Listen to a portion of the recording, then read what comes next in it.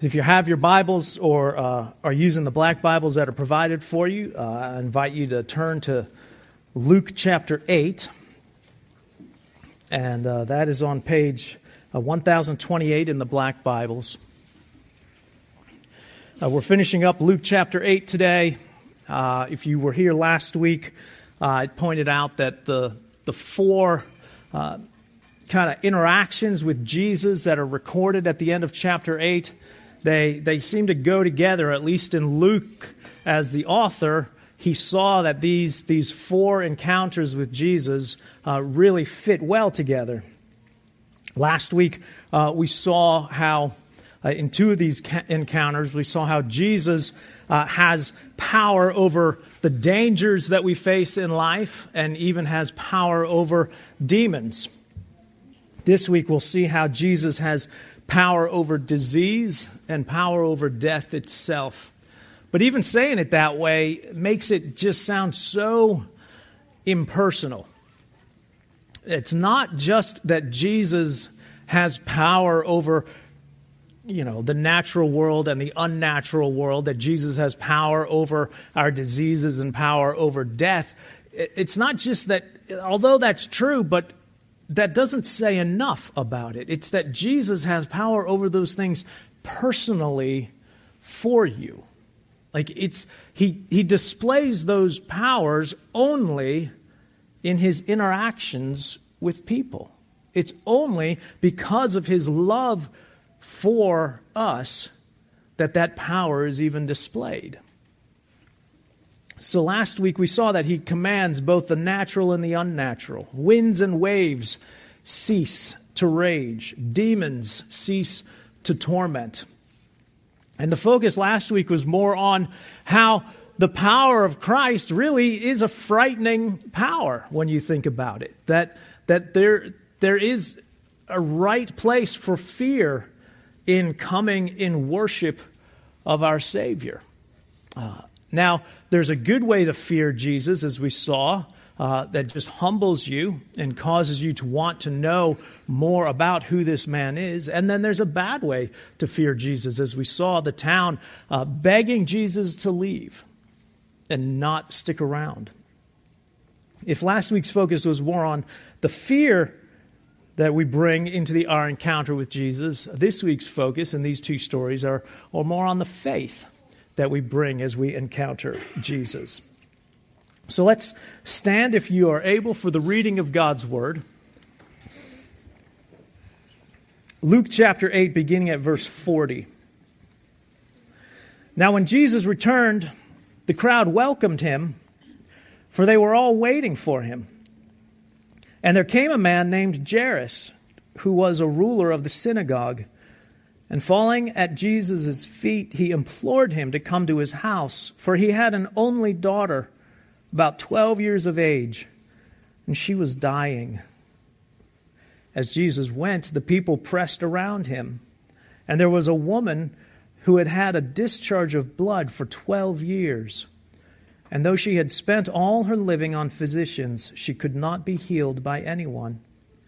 She came up behind him and touched the fringe of his garment, and immediately her discharge of blood ceased. And Jesus said, "Who was it that touched me?" When all denied it, Peter said, "Master, the crowds surround you and are pressing in on you." But Jesus said, "Someone touched me, for I perceive that power has gone out from me."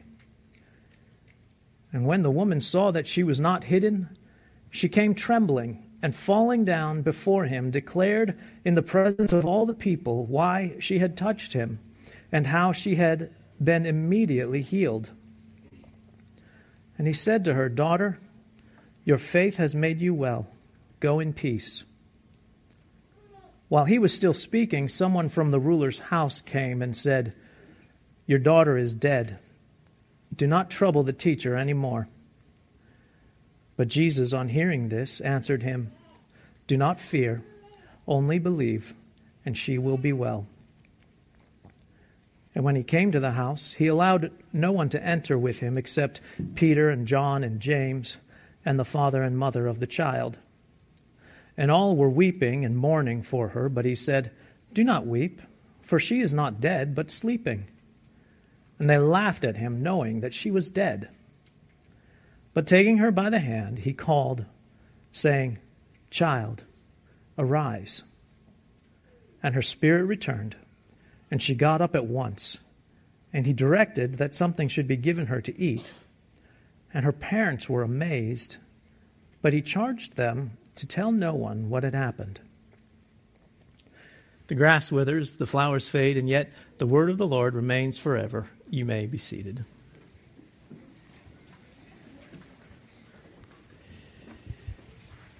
So our outline's pretty simple. We've got here 2 daughters, too desperate, too late, and to trust. Isn't it fascinating how God can take seemingly 2 completely unrelated stories and bring them together to actually tell a bigger story?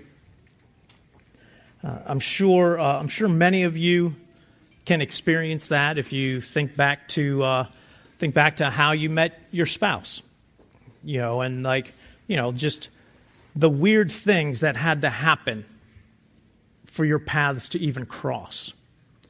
So, like, for example, my father was born in Western Pennsylvania, like born and raised, never moved out of the house that he was born in.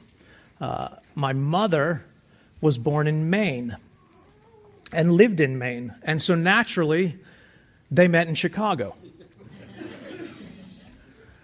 And for many of us, even for you all, like what brought you to Hope of Christ, even for how Hope of Christ got planted, all of the things that God, like these seemingly unrelated things that then come together, and you realize, oh wow, like that was really something. And these 2 stories, they feel unrelated, other than the fact that the woman seems to interrupt Jairus' story, or the story of the little girl. But there are clues, at least in the passage, that let us know that like at least in Luke's eye, these 2 stories are very related, and they belong together, not just in Luke's eye, but Matthew and Mark also, who both record both of these instances, keep them together. And so, like, some of the things that we see here, some of the clues that these are one story about 2 people, or more than 2 people, really. First of all, Luke's use of the word daughter. So in verse 42, Jairus had an only daughter. In verse 48, Jesus says to the woman, "Daughter, your faith has made you well." In verse 49, the servant who comes and says, "Your daughter is dead." These are 2 daughters. They are beloved. They are cared for. Certainly daughters in one sense of their biological earthly fathers, but more important than that, daughters of God. God has a special place in his heart for them. The second clue that we see is in the use of the 12 years. So we learn that the daughter is 12 years old, and seemingly coincidentally, the woman has been dealing with her trial, with her disease, with her ailment for 12 years. And we'll unpack that a little bit more when we get to it. The second, probably third, again, Luke, who loves to use sort of these words that have multiple meanings. Throughout this passage, he talks about being made well or healed. And even as we saw last week in verse 36, the word for made well that Luke chooses is the same word for saved. And so in verse 48 and in verse 50, he says, she'll be saved. Your faith has saved you. And so before we unpack some of those things, let's understand these 2 desperate situations. In one sense, we're barely introduced to Jairus and his situation, are we? At the beginning, we just learned that he's a ruler of the synagogue. So a ruler of the synagogue just sort of means that he was in charge, like both physically, mostly physically, he was in charge of the synagogue. It meant that he would line up the speakers. He wasn't necessarily the guy who spoke at every synagogue every Sabbath, but he would make sure that the speakers were set up. He would oversee the liturgy. He would make sure that things were run decently and in order. And so he's a ruler of the synagogue. He's not necessarily a Pharisee. He's not necessarily a rabbi. He's just a guy who's in charge there. We learn that he has a daughter, one daughter, an only daughter. And she's 12 years old, and she's dying. And he's desperate because it's his 12-year-old daughter. You know, does he believe that Jesus can help? I don't know. Does he even believe or know who Jesus is? I don't know. Is he just a father who is desperate enough to try anything if there's a hope, if there's a chance that his daughter could be made well? He falls at Jesus' feet, we're told. By the way, another connector in both stories. The person falls at Jesus' feet. And he begs him to come to his house. And Jesus goes. And I think that's awesome. Jesus doesn't ask him to first explain what it is he expects or who it is that he thinks Jesus is. Jesus goes with the man. He just goes with him. He meets him where he is, in his desperation. Now, he doesn't leave him there. He doesn't let him just stay there. But he does meet him there. He does go to him. Whether the man has it all figured out or not, Jesus goes with him.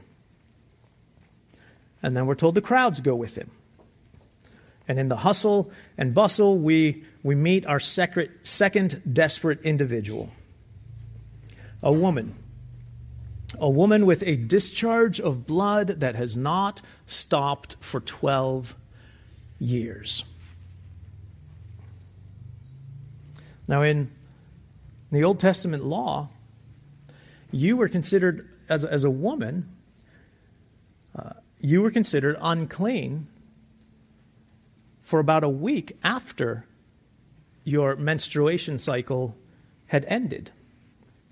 And so you were definitely unclean during that time.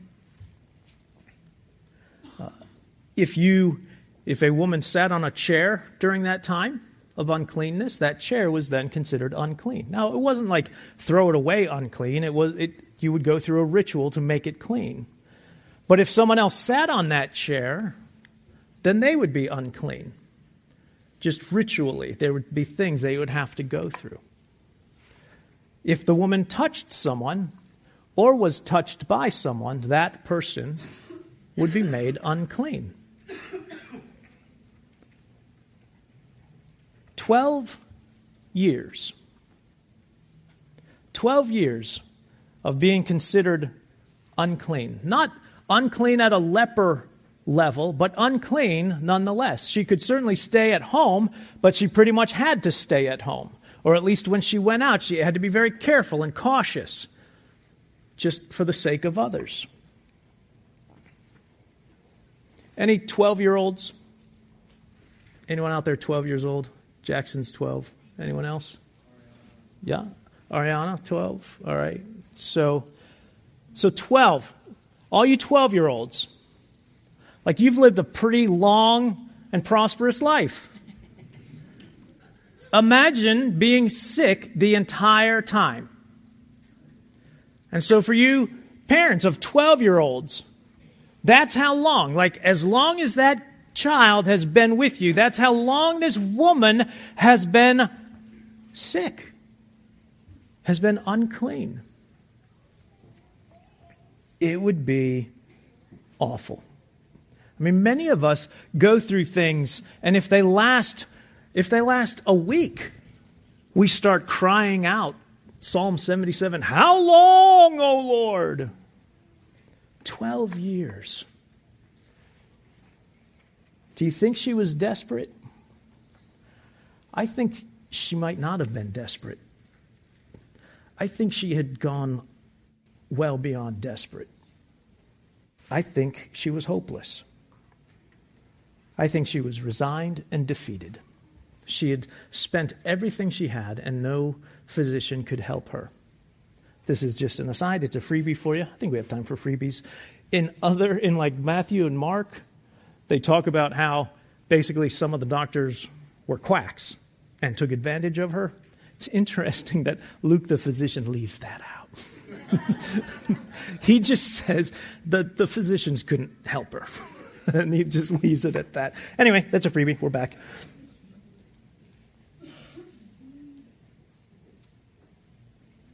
She is desperate and defeated, and yet she has heard about a man who, when he touches lepers, he doesn't become unclean. They become clean. And a spark, an ember, a smoldering wick of faith begins to glow. What if? Maybe. And so the woman devises a plan, and she works her way in through the crowd. Do you think about this ever? Like, these are the things I think about. Jesus could not have been the only person she touched. Like, this crowd is pressing in. She had to touch several people and be touched by people just to get to Jesus. And she gets in and she touches the hem or the corner tassels of his robe. And she, we are told, is immediately healed. She is immediately healed. Like, she knows it. She feels it. She can sense it. It's a complete change. She would know. After 12 years, she would know. And then she's immediately caught. Well, not immediately caught. She's almost immediately caught. Jesus knows that someone has touched him. And this little truth, even about Jesus, I think this is an amazing thing of, this bit about Jesus feeling the power go out from him, but not knowing who had touched him in that way. I think it points again to the willing humbling that the Son of God embraced when he became man for us. Because he certainly could have known, but he didn't know. And I don't think he's just faking it. There's other times he'll ask questions where he's wanting to force an issue. But here he asks, who touched me? I think he genuinely doesn't know yet. He doesn't know who touched him. And Peter, it's interesting, I'm sure the whole crowd stopped. If you were one of the people that were on the inside of the crowd, you probably thought, did I touch him? I didn't know he was that kind of guy. I thought, I didn't know he was like that. I mean, I probably did. I'm not going to say anything. It was sort of, Peter tries to diffuse the situation. He's like, Lord, there's a lot of people here. They're all kind of pressing in on you. And Jesus explains it. No, someone touched me because I can tell, not just bumped me, someone touched me and power has gone out. Jesus is at this moment, he's like one of those teachers in the classroom who was writing on the board and someone does something. And she doesn't know who did it, but she knows it was done. And so she turns around and says, we won't be moving on until one of you tells me who did that. And everyone sits there. And the one who did it is like, oh no. And you, as the one who did it, she actually knows somehow. Some miraculous way, she actually knows it was you. And so she's just waiting for you to admit what she already knows about you. Or so I hear those are the ways people feel about those situations. And then you find out years later she had no idea. And it's a big adult tactic that they use when they tell you, hey, I know what you did, and then you confess. I probably shouldn't be telling you guys this. And then it turns out they had no idea. They didn't know.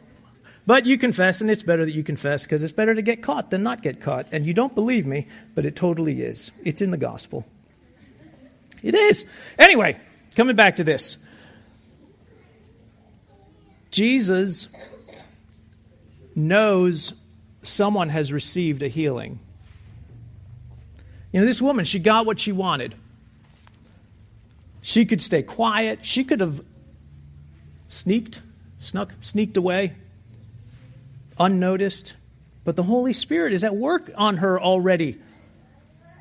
Think about what she is jeopardizing by admitting this. Like she's going to have to admit that not only was she out and about, but she was out and about in a crowd. And many of them are going to remember, wait a minute, she pushed me aside she touched me. If she comes forward, not only does she have to admit to touching Jesus, she has to admit that she touched a lot of people. And yet she comes forward anyway. And here it is again. She falls on her knees and confesses everything, Luke says. Everything before Jesus and the crowd. Why she touched him. That she was healed by touching him. And Jesus has only one response. Daughter, your faith has made you well. Go in peace. Everything about this, daughter, like Jesus immediately takes a paternal relationship toward her. Daughter, your faith has made you well. Your faith has healed you. Your faith has saved you. He doesn't want her to just think it was some superstition, that it was her figuring it out, that by her strength, by her pulling herself up by her bootstraps, it's not that saved you, by her touching the garment. That's not what saved her. What saved her was her faith. And he says, go in peace. Go in shalom. You came for just some physical healing. Go with my peace. Not just a clean bill of health, but with peace with God. All she wanted was relief from an awful situation, and what she got was a Savior and peace. Again, how amazing is it that God accepts where we are when we come to Him, but refuses to leave us there. How awesome that this woman, she just wanted one thing, and God gives her the world. Jesus gives her everything, far more than she thought she needed. I wonder if some of you are like the woman.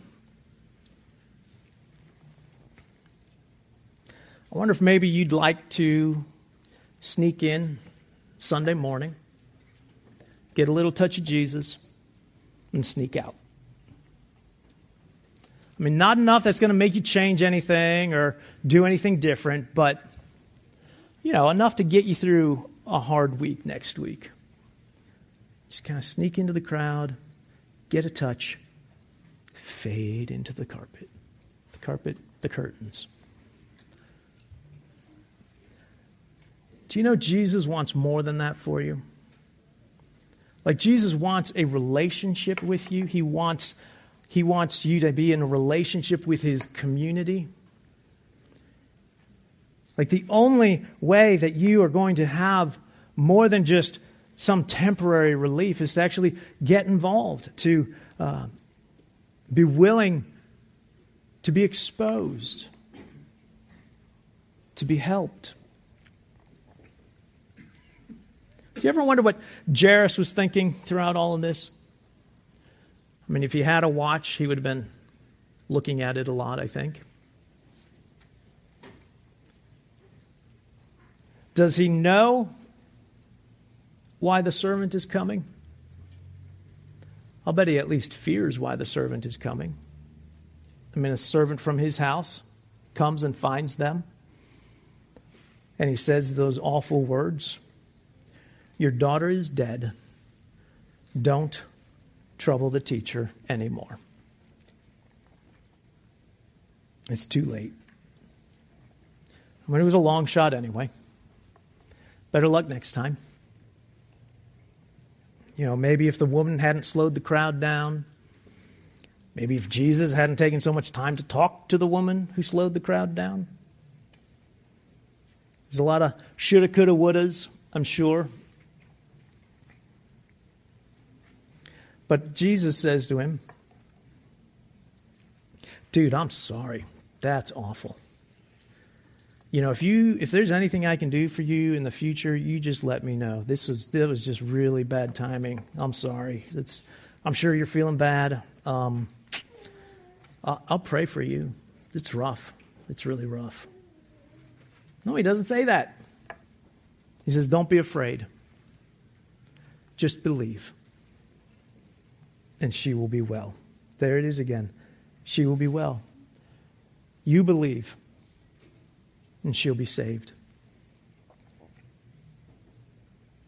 See, it's too late for desperation and long shots. The only thing for Jairus is faith. There are no long shots for bringing your dead daughter back. You're going to have to trust that this guy is more than a teacher if you're going to keep walking home. Again, Jesus accepts what drove Jairus to find him, but he loves him too much to leave him in this place of desperation and maybes. And so they get to the house. Jesus brings Peter and James and John in, along with the mother and father. And there are already these professional mourners there. In a first century writing, a rabbi is quoted as explaining that even the poorest household should hire at minimum 2 flutists and 1 mourner for every funeral. It was expected that you would hire these professional mourners to weep and to wail at the funeral for you. Now, how do I know these were professional mourners? Well, for one thing, you don't go from weeping to mocking unless the weeping was fake, as quickly as they did. They are supposedly weeping for the death of this girl. Jesus comes in and says, "What? Don't weep.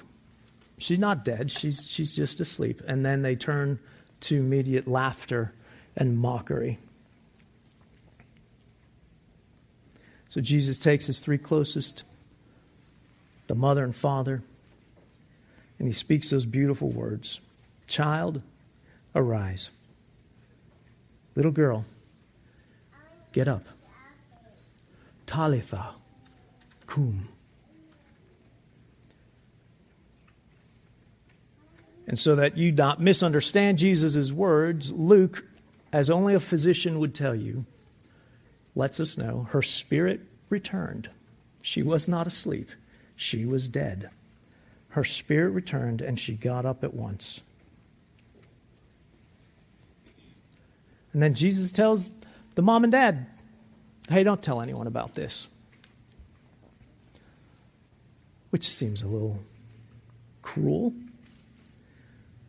But here's the thing. Jesus is still in his ministry. He is still establishing that the Son of God came to serve, not to be served. He's not coming to establish himself as a king reigning over things. And what better news than he raises dead daughters, how like that, like the crowds would come a-flocking. But he's like, that's not going to help.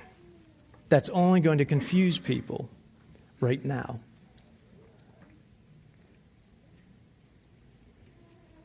It's great. There's this great song, Don Francisco, in the 70s. So you should go home and look it up. It's a very 70s sounding song, but it's the song is sung from Jairus' perspective. Don Francisco likes the storytelling kind of songs. And it's called "Gotta Tell Somebody." Because like how could you not? I got to tell somebody. And so you really need to go listen to the song. If you're not crying by the end of the song, I don't know. You might not have a heart. Or you might not be emotionally unstable. One of those two.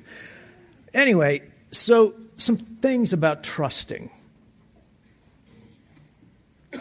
Because again, it's not just, Jesus tells the woman, your faith has saved you. Jesus tells the man, don't fear, just believe.